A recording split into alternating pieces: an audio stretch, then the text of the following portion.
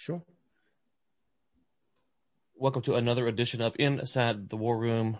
Ryan Ray, along with the fifth horseman himself. I was calling you the wizard. I stole it from someone else, but now after your post last week where you said do the four horseman ride, I'm calling you the fifth horseman. Mark Rosado. Mark, how's it going? Thanks for coming back on the show. No, it's an absolute pleasure. And I like that. The fifth horseman, as I've been watching Lucifer on Netflix, it works out well. Okay. So I had someone send me this note. A couple of them stood out, but I'll just read this one. And, let's see, where's it at here? Yeah. It says, so basically you're telling me that we're going to hell in a handbasket. And I said, I'm not, but Mark is. Did I interpret your post from last Friday correctly, Mark? Well, it's you know, we're in an interesting world right now as we've been in this downward cycle where inflation hasn't been the same type of concern for everybody. I mean, anybody who pays for childcare, health insurance, they know that there's been a lot of inflation across the, their complex, but food was going in one direction, which is what it seemed. But that's why I made the comment of if you pick something up and it feels lighter than it did even a year ago, it's like, you're not crazy. Like they've just been taking the unit cost up because they're just putting less stuff that you're buying and keeping the price the same. So when you think about the amount you're buying, you're paying the same for less. So now as we sit through this next cycle, we have, as you said, the fifth horseman, one of those horsemen is plague. And when you look at plague and when you look at, and then the other key one is, drought and famine. And just when we look at where crops have been, where livestock has been, we've seen avian flu, we've seen swine flu, we've seen locusts going throughout Africa and Southeast Asia.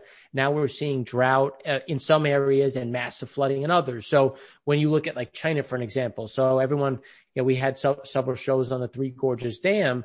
But the reason why we were doing that is not so much the dam, but the Yangtze River and the Yangtze region, which has a huge amount of farmland, which has a huge amount of livestock that all got washed away. So now we have a situation where, yes, the U.S. corn should have a bumper crop. But then when we look at Brazil is way below 5-year averages for harvest, for flows on new plantings. And when you look at China buying aggressively around the world, but yet their port stocks are still well below where they should be. So we're looking at this and it's just, there is a shortfall of food with more mouths to feed, which is just driving this food inflation up into obscurity. Yeah. So let's talk about those kind of in parts there. So you have the longtime readers or listeners, I guess, of this platform. We had on the communications person, I believe, from the Red Cross in Ethiopia. And he talked about, really for me, I'd started following the story pre-COVID 2020 because they were having the locust stuff coming down. And he's like, no, it actually goes back to 2019. So some of these problems that, if you're tracking them kind of at a distance, you might hear a news story here, a news story there. You might go, okay, this is going on. Some of this stuff has really been, apart from COVID, building up for a long period of time. And it sounds like you're saying that the chickens are coming home to roost because, to your point about the swine, I know that there was problems in China for at least the last year and a half with the African swine flu, I believe it is, and the pigs coming in there, and I'm not sure which ones they were going to use. And then of course they had the Clean Your Plate initiative. So there's been kind of droplets of what you're saying. So all kidding aside, with the four horsemen thing, I mean, are we heading for a legit food shortage, or are we saying no, but it's going to be, things are going to be really expensive. We're going to see like maybe price gouging, for lack of a better term, to keep people from overbuying. What do you think is going to happen? Well, it's a great point, and we talk about this in some of our shows where we actually talk about how this has been a building problem since as early as 2015.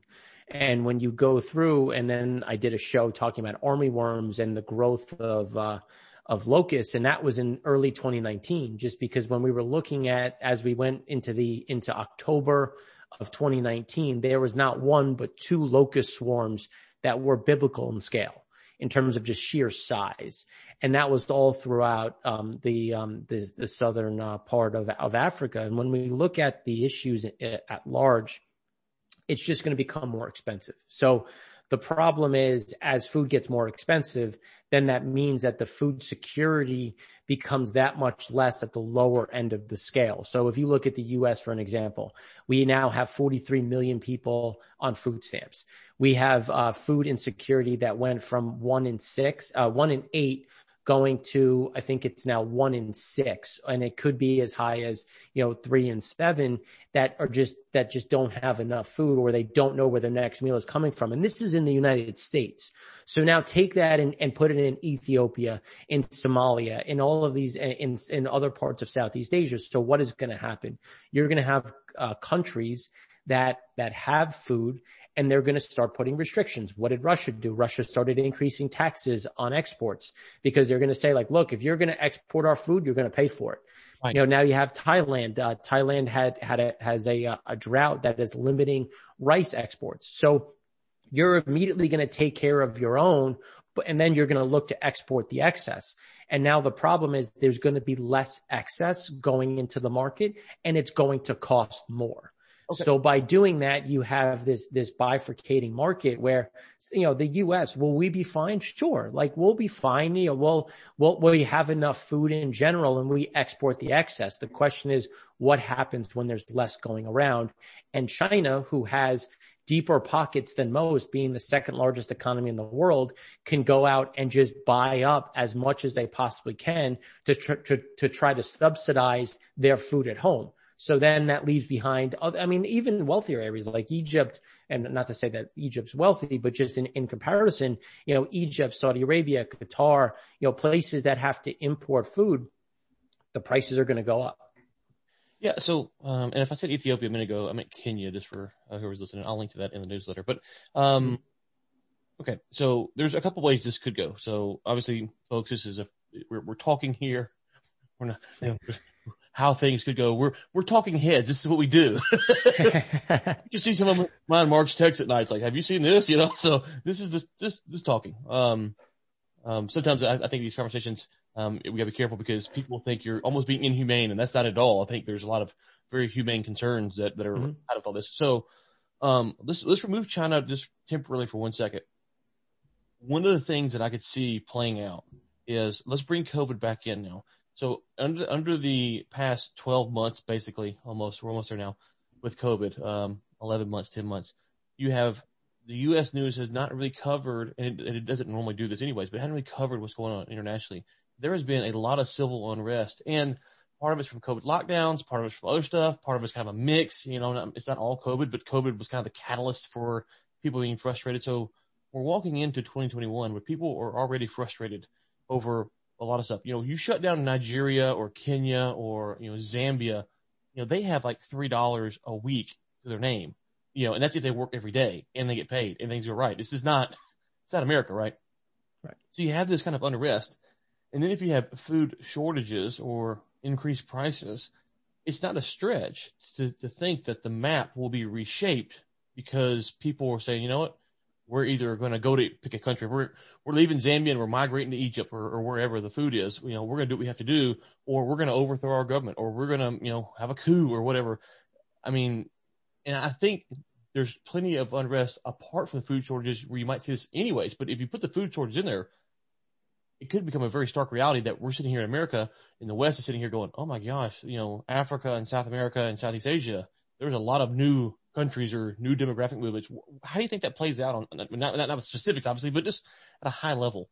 Yeah. The unfortunate thing is, like, when the economy is booming, and I'm talking global economy, when the global economy is booming, things are moving in the right direction. So the one thing that in our show that we did on Poverty Rising, if you looked at food security was getting worse, but poverty was actually getting better in terms of people were going above the number that's used as $1.90 USD a day.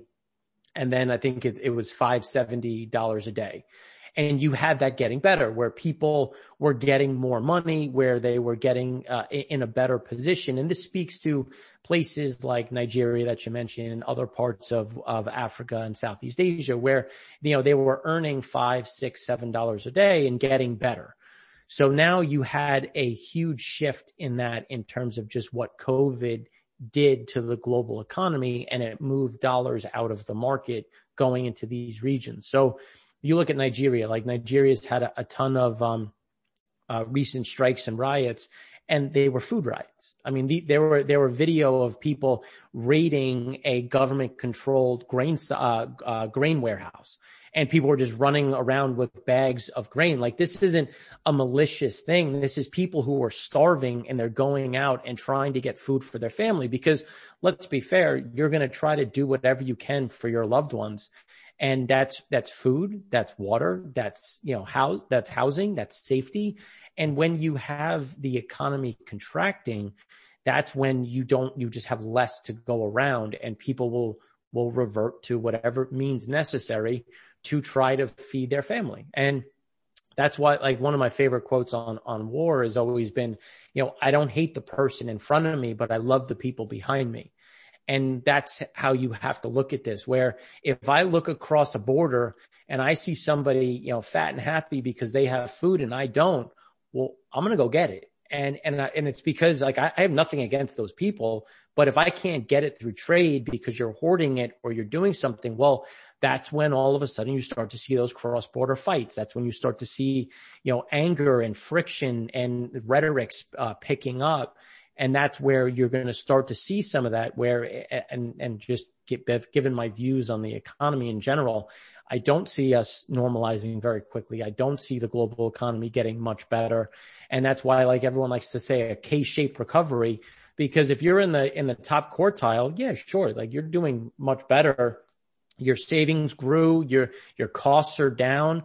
But if you're and it's really a large part, in the bottom shape of that K, you're in pain, and you're in real pain, especially and that's taking away, Europe and America. When you're going to the poorer sides of the world, I mean, there is real issues that I don't think many in the U.S. can really even comprehend what it's like. Yeah. So I'll put my tinfoil hat on for 1 second here, and I won't make you respond to this. I will gladly say that there is no doubt in my mind that the news media does not cover. It doesn't care about stuff internationally by and large, as I said, but there's been a lot of stuff that's happening over the last 6 to 12 months when we've kind of had a down news cycle, if you will, and they've swept it under the rug. And part of that is because if you have to start saying the things that you're saying about, well, people are starving to death, all while acknowledging that the COVID lockdowns internationally, especially in emerging markets, were pushed from the West. They follow our lead. If you want our money, you better do what we say. It feels like we don't want to talk about what's going on internationally because there's a lot of burden to be laid at our feet for how these countries have responded. Because two things. One, when I was in Africa one time, they started talking about, the Americans are saying this, the Americans are saying this, and it was really some bad ideas. Like, guys, don't listen to the Americans there. Like, they're wrong. They're really wrong. But the other thing is, we control the money, we control the World Bank, we control all this stuff. And so, while it's not directly the U.S. or the EU's fault, we do bear some of the burden of what's happening in these emerging markets, because we said if you don't shut down, you're going to die. Well, if you shut down in Kenya, you're going to die of starvation. And so kind of, so I won't, you can respond if you want, but I won't make you respond because I know. Well, when you look at just the way things were structured, and this comes back to the food side, when you're limiting people traveling, you have migrant workers that are moving in and out. So there's some of this that is done because of weather patterns shifting, but there's also a lack of workforce. There's a lack of people available. And then when you look at the ports, and there's a lack of just individuals getting these containers on and off the boat. And the other issue is, like, when you start looking out in terms of how the developed market drives the emerging market. Well, what does the developed market buy? The developed market buys either finished goods or semi-finished goods. And what does that mean? It's like, well, we buy raw materials and grains and other things from emerging markets. So what happens when the developed market slows? Well, the emerging market slows. The developed market leads into the emerging market.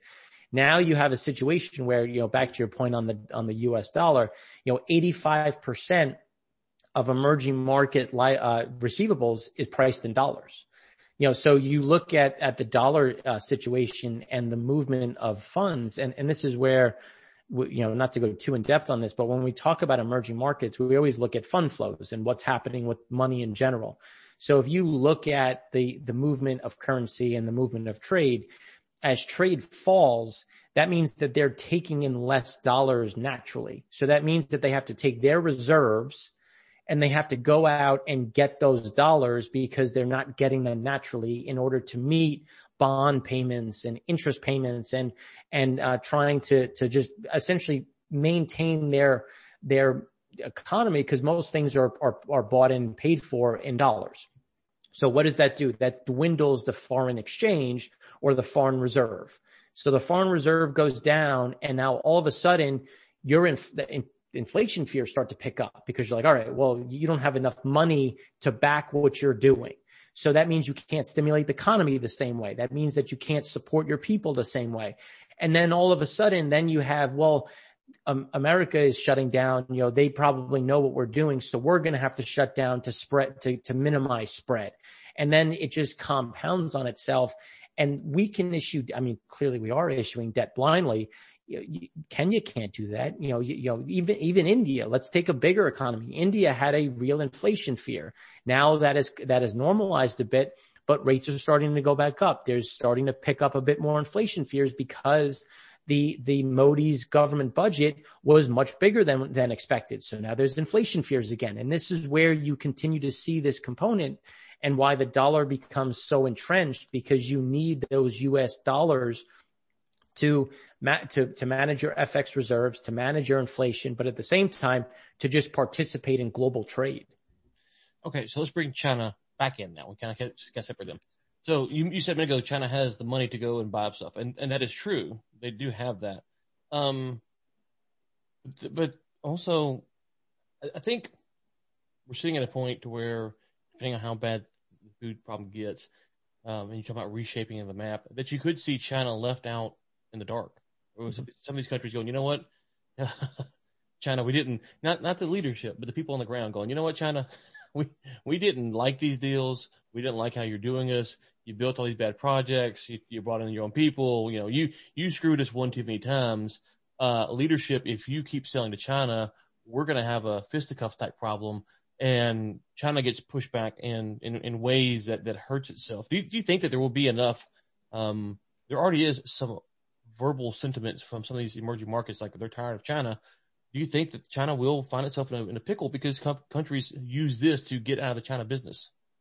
Absolutely. And we're one of the things that I'm going to write for Friday is actually going to be China, friend or foe, because I think it's a very big conversation. And as we were talking, a headline just came across saying Ethiopian Eurobond yields surge as Fitch sees default risk. Just talking about, some of the issues that are actually coming out. And this wasn't planned. This actually just came out. But when we look at China, so let's cycle back to the food equation. So when we look at, and I can send you links that we did on several videos talking about this with pretty pictures. So when we look at Africa first, so Africa has actually denied several Chinese fishing permits because they're like, look, you're overfishing, you're not adhering to all the restrictions, and you're damaging our ecosystem, which is going to impact us. So this is the first time that we've actually seen a real pushback. And this wasn't just like one or two licenses. This was actually 47 licenses were denied across a large swath of African nations. I think it was 3 or 4 along the western coast. Now cycle that back into the 9-dash line and the South China Sea. So the 9-dash line, which is what China uses to say why they own a large portion of the South China Sea, which was resoundingly denied and mitigated at the UN. They said, you're crazy. This is not true. Nobody recognizes this. This was pushed by the Philippines in terms of, look, you can't take our islands. And that spreads through into Vietnamese, Malaysian, and Indonesian territories as well. Now, what did that result in? So right now China has, I think they're up to 4 Vietnamese shipping boats have been sunk.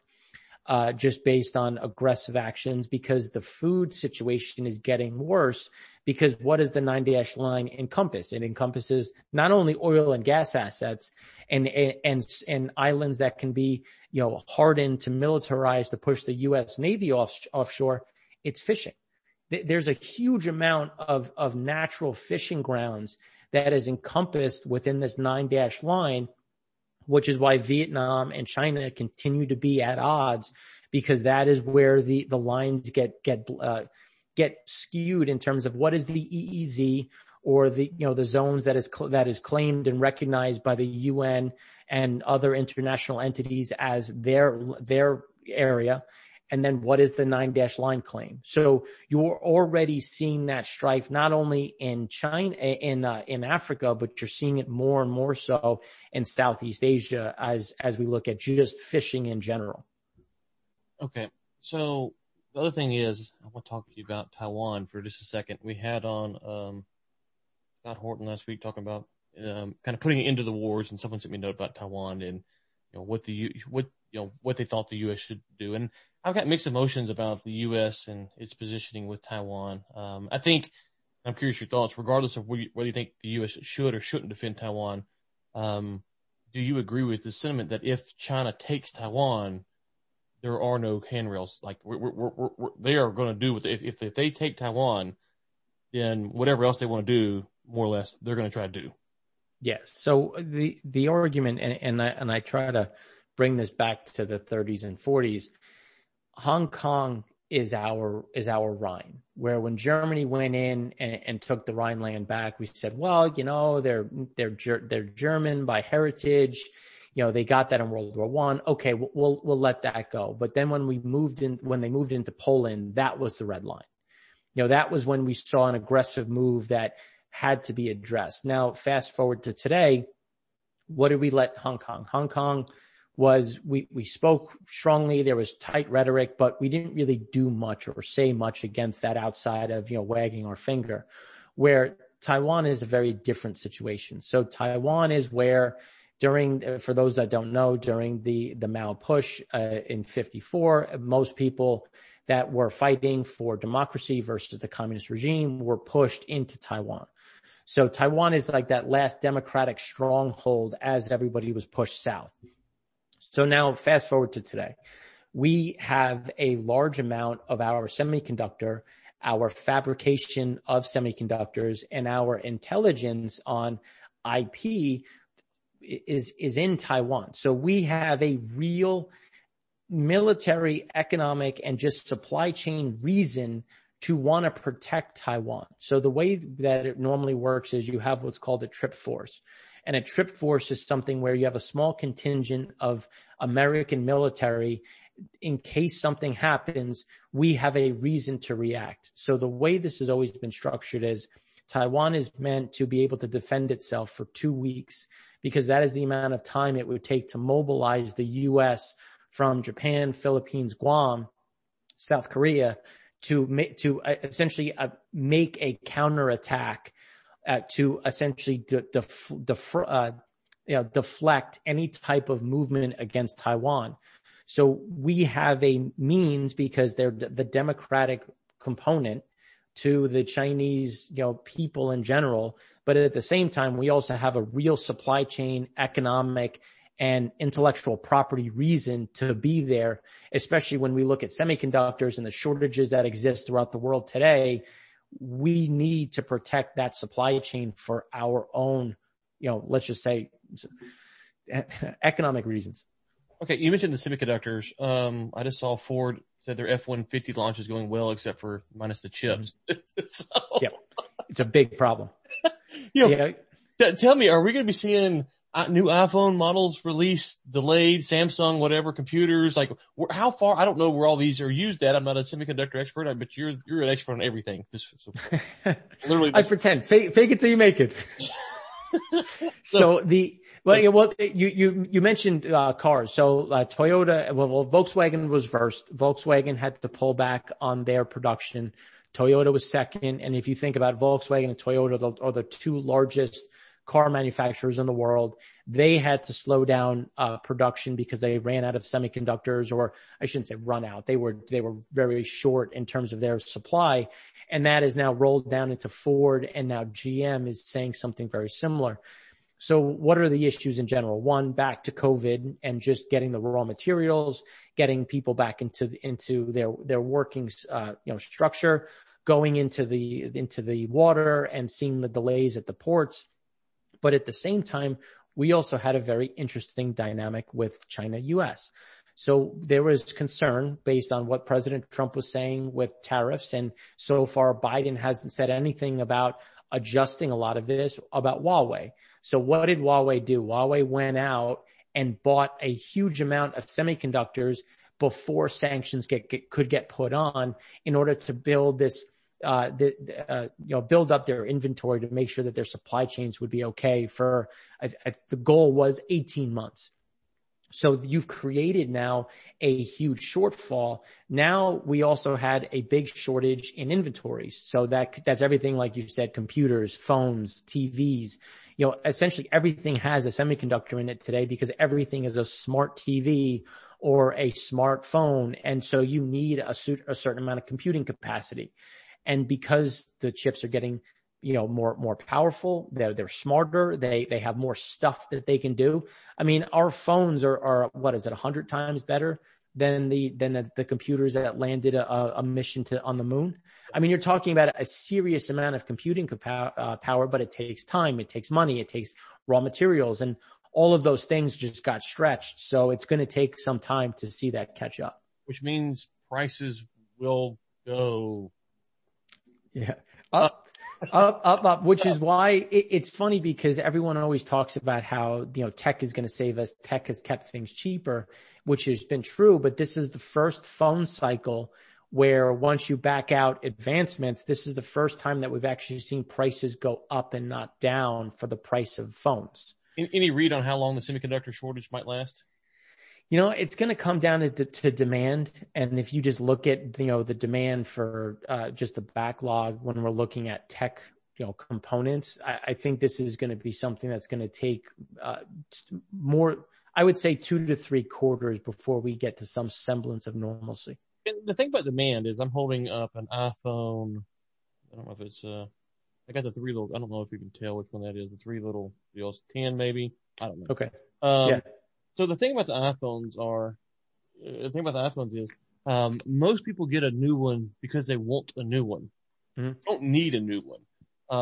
Because, the difference between the iPhone 8 and the iPhone, whatever this is, I don't know. I think it's a year, 2 years old. I don't know. This phone will last me 3 to 4 years doing what I use it for, which is email and WhatsApp and Twitter and, right. Facebook or Instagram, whatever. I'm not running the the computing power that's on here. Check them out. I'm looking at it now. I got Webull. I got some TD Ameritrade. I got a game I play, a bank, okay. That's the simple programs. Like I'm not using it for the real horsepower that it has. So I could be fine with this phone for 2 or 3 more years. So as prices go high and you can't afford food, as much, your cars get more expensive, your computers get more expensive. The demand could drop off though, because folks are saying that they can't buy new iPhones. So does that mean that we'll see a reset, a retracement, to use the proper term, I think, of the tech stocks over the next, 12 to 18 months? Yeah, I'm going to say yes. Like I think when you look at just the consumer purchasing is going to change, consumer behavior is going to adjust. And that's what I think we're going to start to see more and more as we go forward, because unlike on our shows and in the articles I've written for the War Room in general, like we've talked about that we've gotten ahead of ourselves. And now this bifurcation in the market that we talked about on country by country, it's also class by class. Like, when we look at the top 10, 20% of the U.S. population, things have gotten better, but the bottom 80%, they've gotten worse. And that's when, like you said, if I'm someone who just got a new job because I've been out of work for 20 weeks and I'm now hired back at, let's just say a third less of the salary that I left my initial job for, well, am I going to rush out to buy the newest iPhone, or am I going to now have my phone that I changed every year? I'm going to change it every 2 years or every 3 years. I mean, I'm still running the Samsung Galaxy S6. So I am way behind on movements, and I use my phone for everything. It's just, how do you treat your equipment? What do you do with it? But regardless, I also think Samsung, and I should say the Google universe, is better than Apple. I'm out there saying it now. So there it is. There it is. I'm out there with it. I'm dropping that in there. So, and then at the same time, you're going to start to see replacement cycles lower. So, am I going to pay up for a Samsung and or a iPhone, or am I going to get an LG or a Google phone or something that is maybe a little bit lower cost, where an iPhone is going to cost me $1,200, the Samsung 5Gs are going to cost me $1,300, or am I going to go get something for $550 and then I spread it across, 2 years on my payment plan? I think you're also going to see that replacement cycle. So when I talk inflation, that's where some of the pushback is against my inflation views, where when I go from an iPhone to an LG, that's going to inherently reduce my cost. And that replacement value is going to be in my benefit because that'll be net deflationary. But to your point on stock prices, that should slow down, or at least take some of the air out of the bubble that has been created within the tech sector. Yeah, I think the other thing is, as you say, you got the iPhone 6. I don't remember why I got the one that I did, or how long I had the one before it. I got an old one later somewhere that I used to use, but I think I had that same phone at one point. It's a good phone. It's not high. Yeah, well, it's the Samsung. I'm a fan of Samsung. I've been in the Google universe since I first started with Gmail back when I was in college. You love communism. What can I say? But, I think, to your point, which is right, people might say, listen, the iPhone's great, but I have an iPhone, I got a PC, so switching to Samsung or a Google phone or an LG phone or whatever, it's not that big of a deal. It would probably work my stuff better. And so you might see, some pressure on Apple from different spots, or people hang on to their Apple phones longer, mm-hmm. Apple Watches. Most, like the Apple Watch, my wife has an Apple Watch. Hope she's not listening. And, she really doesn't need an Apple Watch. And that's part of the thing as well. These phones, they're great. I'm fine if you buy one, but I think when you're talking about prices inflating, things changing, your money get tighter, you look around and say, what do I need versus what do I have to have? Right. And the old Razr flip phone that can text, I'm being serious. Most people could operate off of that. Do we need email? So if things get really bad, I think you'll see people go, okay, well, most of these things are not necessity. They're just luxuries. Right. Well, and that's what we're seeing with, when you think, like I always joke that when you look at the Apple offerings, they're the same product with different size screens. Mm. And when you look at the iPhone, like the iWatch, it has some functionality, but let's be fair, you're just too lazy to take your iPhone out of your pocket or your pocketbook right. and whatnot. And, my mother has one, but that's because she's a nurse and it's, there's nowhere for her to keep her phone on her, so she keeps it in her locker and then she can communicate with it by her watch. So there is a functional need for some people. It's just, but do you really need it? Is it something where, do I need the iPad? Yeah.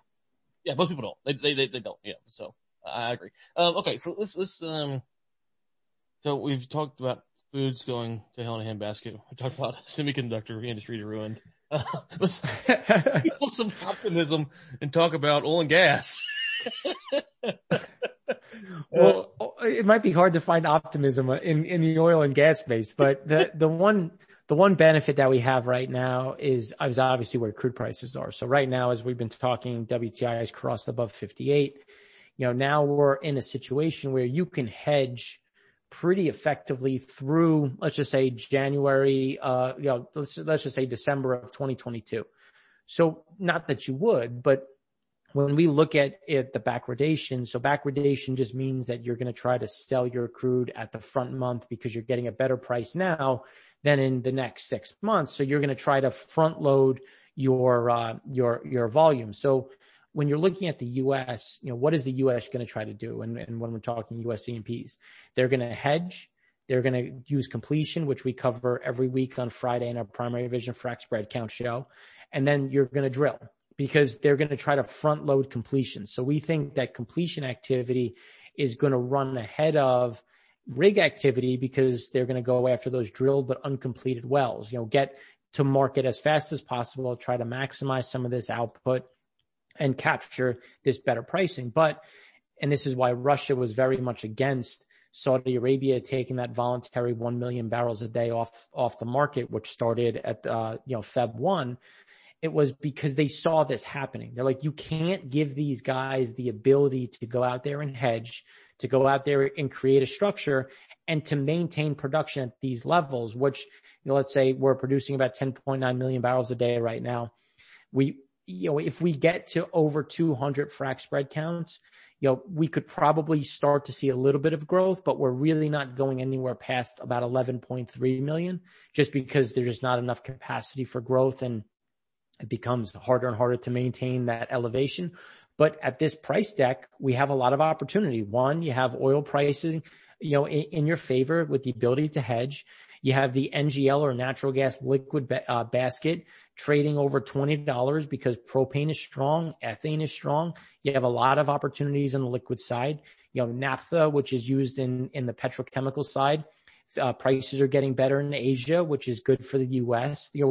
We're in a situation where these higher prices are going to allow these guys to position themselves appropriately on the balance sheet, try to bring in a little bit of cash. Hopefully they don't burn money like they have in the past and they've learned some lessons.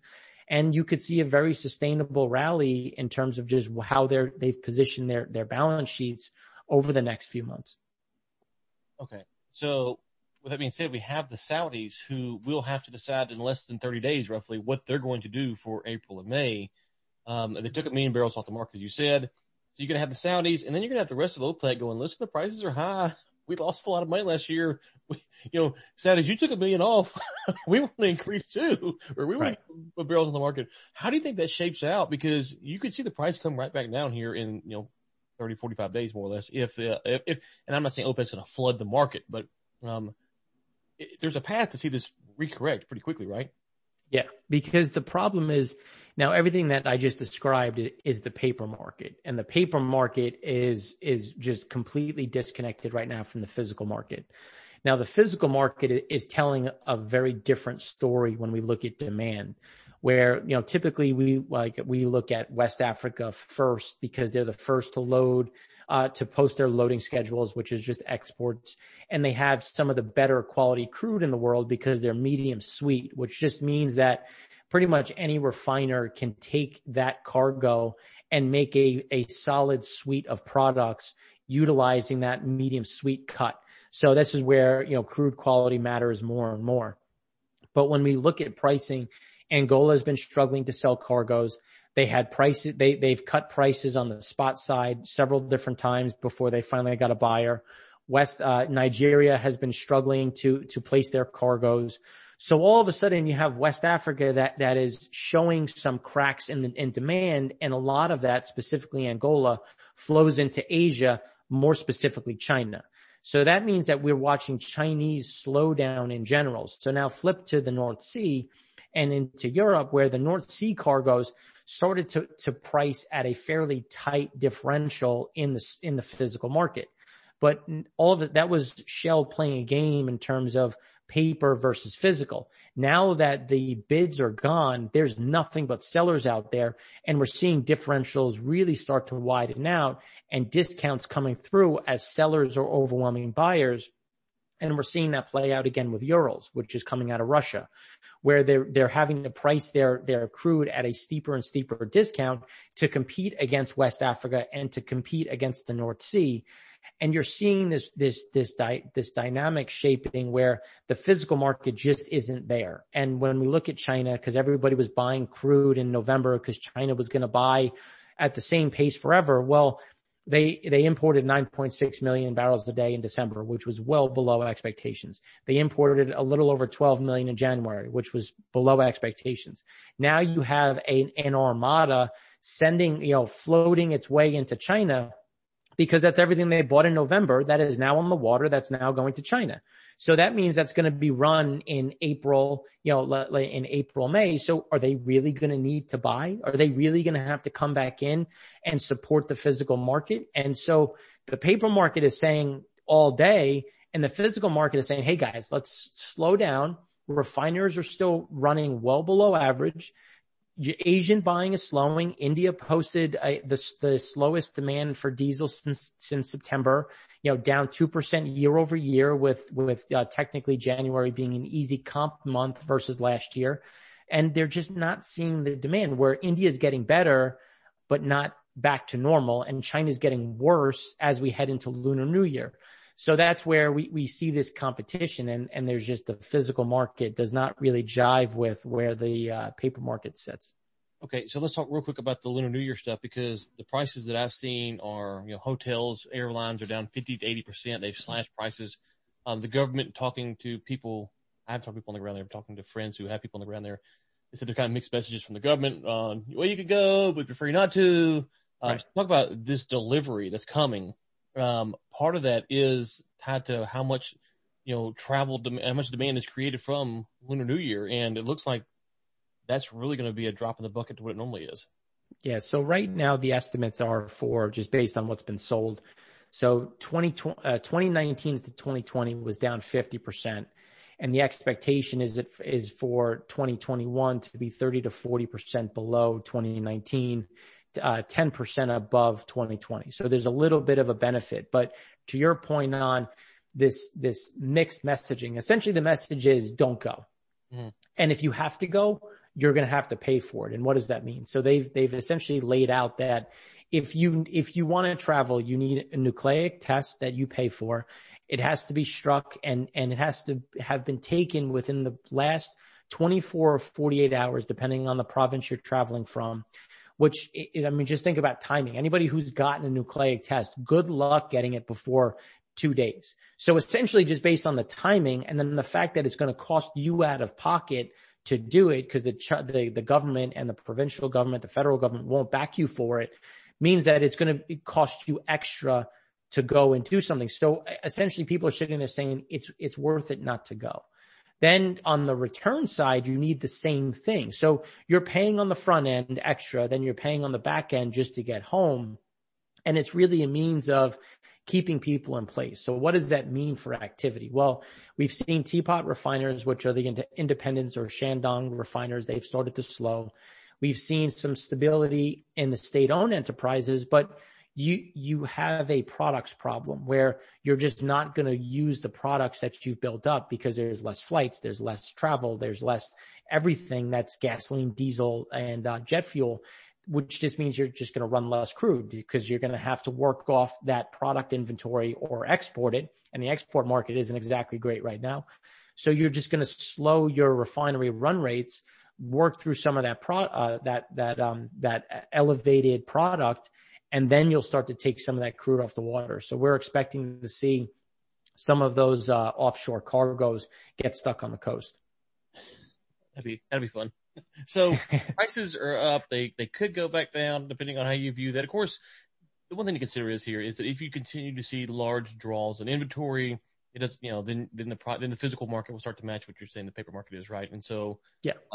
So we'll have to wait and see how that plays out in the coming months. But let's talk about, U.S. consumers now. So if the oil price is going up, then, gasoline prices eventually would go up. You talk about propane, stuff like that. Those are what the consumer ultimately ends up paying for. So how high do you think gasoline prices might go? Why might they get there? And then how long can they stay there? Because if you're saying, well, crap, I can't afford my groceries hardly. I can't, the new truck's costing too much or the new phone's costing too much. So I have to go buy one because I need one. Everything I buy is more expensive. Oh, by the way, gasoline is now whatever price you're saying it is. There will be breaking points and, people will try to work from home or whatever. So right. How might gas go? How long can it stay there? And, how do you think that plays out? So when you look at gas prices, you have to think of the last incremental barrel. So the U.S. gasoline is priced off of Brent. So typically you're pricing it off of the last incremental piece coming in. And if you look at Brent, it's currently at 60.85. So a refiner is just going to try to make a margin, and they're going to try to push through those increase in prices. So we've already seen prices going higher, in just across the U.S. And it's not because demand is surging. It's gotten better. Don't get me wrong. We're not at the lows that we've been at. As we've been saying on our EIA show, we expect gasoline demand to come up to about 8.1 million barrels a day through the remainder of the really from the end of winter into the early spring. So it's not because you're getting a surge in demand. It's just the prices for crude or your feedstock is going up. So you're going to pass that through because you're just going to pass through as much as you can and try to make some margin on the back end. So you have an issue because, well, prices are going up. So gasoline prices are going to go up. That's going to keep us at this, let's call it 245, depending on where you live, and using just 87 or regular, up to about 260, 265. And that's going to essentially stay at this point as long as Brent stays here. Now, that is another reason why when you think about what OPEC did, you're like, yes, you need to make more money, but you also need to try to help your refiners, and you want to help people consume more by keeping prices a little bit lower, because it is a benefit for the economy. People will be more active in doing so. But now you have a situation where you could see this stay for the next 3-4 months, especially given where the supply chain of going from the crude market to the refiner, from the refiner to storage, from storage to the rack, which is where they load for gasoline, and then it finally ends up at your pump. That is also complicated by ethanol. So, most blends have 10% ethanol. Well, corn prices are $5.70. The last time we had a boom in gasoline demand, corn prices were $3. So you're also looking at an ethanol crush that is going to cost you more in general. Now, the other side is, what does a refiner make? So refiners start to make and have started to make what's called summer blend gasoline. So as it gets hotter out, you have to change the way you make gasoline, which essentially takes benzene out of the stream. So it's actually more expensive to make gasoline because there's less gasoline. There's the same gasoline, but there's different additives. And those additives just cost more to make. So gasoline in the summer inherently costs more. And they've already, because there's so low demand, they're already trying to make summer grade to try to catch some of that margin on the back end on the hopes of an increase in activity. So we could also get an oversupply of gasoline, which would kind of keep prices where they are just because it costs more, but there's less demand. So it kind of keeps things capped as we go through the summer months. So you don't think we're getting to $3.50, $4.55 gasoline then? If everybody starts going out and saying, lockdowns be damned, COVID be damned, let's get back to life and normalcy, you could see that push over $3. But I struggle with how that plays out there'll be pockets of people that say that, but I think on the average, you'll have a certain amount of caution, and then that leads into people with reduced salaries, people still unemployed, people still looking to save. That is going to just mitigate some of that travel activity that happens in the summer months. Okay, well, I think we've covered 3 of the 4 horsemen. I got one more horseman to send in here. Lumber prices are out the roof, or they were. I haven't looked at them in the past couple of weeks. I don't know what they're at now. You read the headlines, people saying people are moving out of like New York City. They're moving to Texas or Florida. They're going to want to live in houses potentially. So the housing prices are kind of all out of whack. And then you read reports, well, the Rossano family is building 100 homes here. They're building 100 homes there. Well, if they're building homes and the lumber prices are higher, that means the home price ultimately will be higher, which means that it costs more. So like everywhere we turn, it seems like we're getting hit with higher prices. We're not going to be in 2008 from the same standpoint of what happened in 2008, but will we see kind of a resetting of the housing market where people go, well, crap, we built a bunch of new homes and no one can afford them now. Right. And that's what's starting to happen. Like I just pulled up. So the active lumber contract right now is $928, and we're essentially back to the highs that we saw in September. And it's a great point because you're seeing the cost of framing lumber. And it's very clear because some people will reach out to me and say, I went to Home Depot and buy wood, no problem. It's like, no. Like they're very specific types of lumber.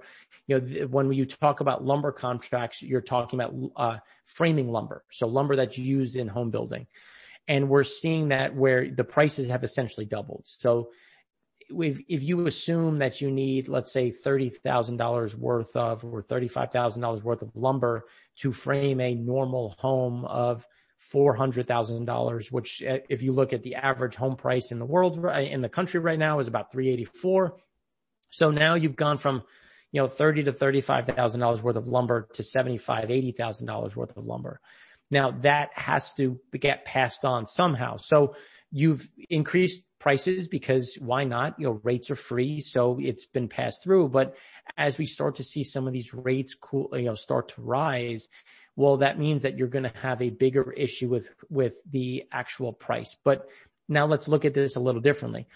Well, who's your incremental buyer? So like you said, everybody moved out that could. So when you look at who was buying homes, they were people with a credit score of over 760. They were fairly wealthy individuals within the urban setting.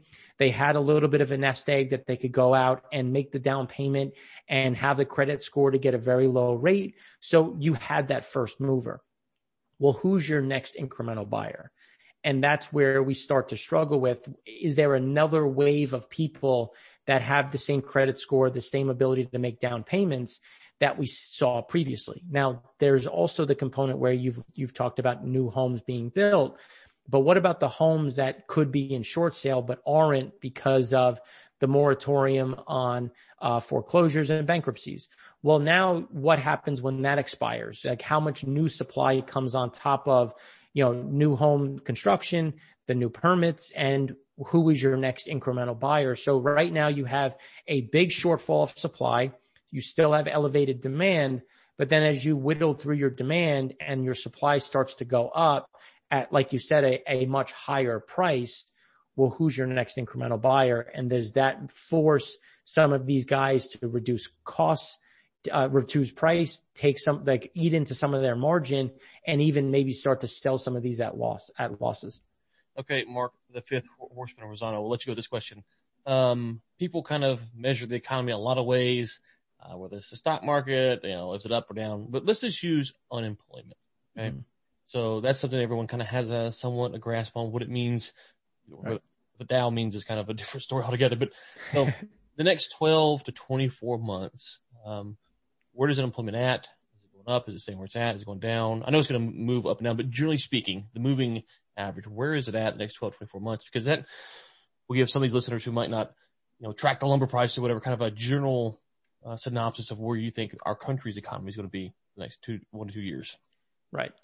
So it's a great question. And it's one that we look at closely because typically people will say, and it has held true in the past, unemployment and employment is a lagging indicator. So typically you get the front side moving, you get manufacturing picking up, production picking up.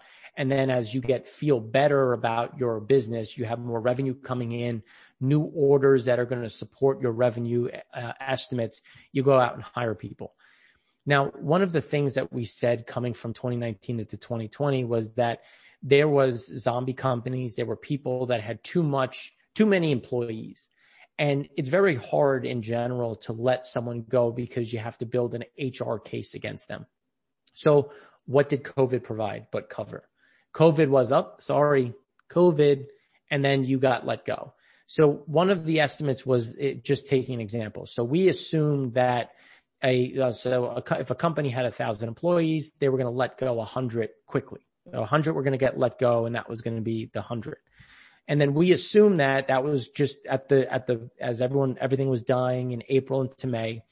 But we thought that June, 20 people were going to come back pretty quickly because, you cut to the bone, you try to save costs, things are getting a little bit better. So 20 people come back. Now we thought that there was going to be about 30 individuals, coming back off of that 20 over the course of 6 to 8 months. And we're there.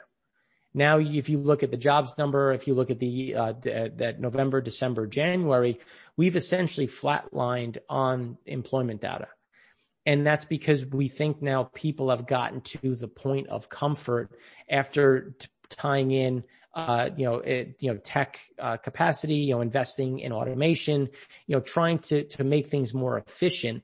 So right now we think that you're going to see this essentially flatline and maintain below where we are, pre-COVID levels. So right now we're about 54% below where we were pre-COVID. We think that gap closes a little bit into the end of the year, and you'll probably be about 40% below pre-COVID. But there's going to be a lot of headwinds because not only you have 19 million people competing for less jobs, but that's a wage problem. So you're already seeing wage compression where people want to get back to work and they're starting to panic. So they're just accepting a lower wage. So again, that's going to eat into discretionary income. That's going to eat into the way that they're looking at things. So the company might be more profitable on a revenue side, but we're not seeing that filter down to the employee in general. And then that's where we think that this employment problem is going to remain, even though some of the leading indicators have shown that the economy is picking up and we have seen additional activity on the manufacturing service front.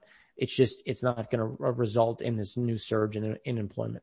Oh, by the way, $15 an hour minimum wage is coming, which we don't have time to get into today, but I'm working on a little piece about that. And it's stunning to me. I don't know anyone who doesn't want people to make more money, but when you say $15 minimum wage, it's $7.25 now. So everyone between $14.99 and $7.25 has to get a raise, right? Right. And then you say, well, what about the guy making 17? Because he was making $10 an hour more than minimum wage. Do you keep that at $10 an hour plus, MW plus 10? So he's at 25 now, and so at some point you can't do that. But those are the conversations and questions. It's not as clean as moving it from 7.25 to 15. It causes all these other problems in the workforce when you actually have to deal with the people and their livelihoods. And so, go ahead. Well, it's a great point. And a lot of union contracts are struck on, they have to be a certain percentage above minimum wage. So if you take minimum wage up, some union contracts will actually get way more expensive. And when you think about if somebody has, let's say you have, 3 employees at $8. Mm-hmm. Now you have to pay $15. Well, does 3 go to 2.5 or 2? They do just start to increase hours worked per employee and reduce employees because you can only push through price increases so much. So how much can that burger really cost? Can I increase the price of the burger 50 cents and then shave one employee or half of an employee to try to make up the difference? And that's where you're, again, price inflation as well as mitigating by trying to minimize cost by letting these people go, which is, again, why we just don't think you're going to see this huge surge in employment within the U.S. and then globally in general. This is a global thing, but in the U.S. specifically. Okay. Well, Mark, look forward to Flamethrower Friday coming out this week. You have a new nickname. You are now the Fifth Horseman. Listeners, thank you so much for tuning in, and we'll be back. I think we've got one. So I have an interview coming out. I'm supposed to do Thursday night, and so I would normally run it on Friday, but since Rosano's Flamethrower is coming out, I might either try to get that out late Thursday night or Saturday morning to let everyone breathe on the Flamethrower Friday piece. But Mark, thanks as always. Thank you, sir. I appreciate the time.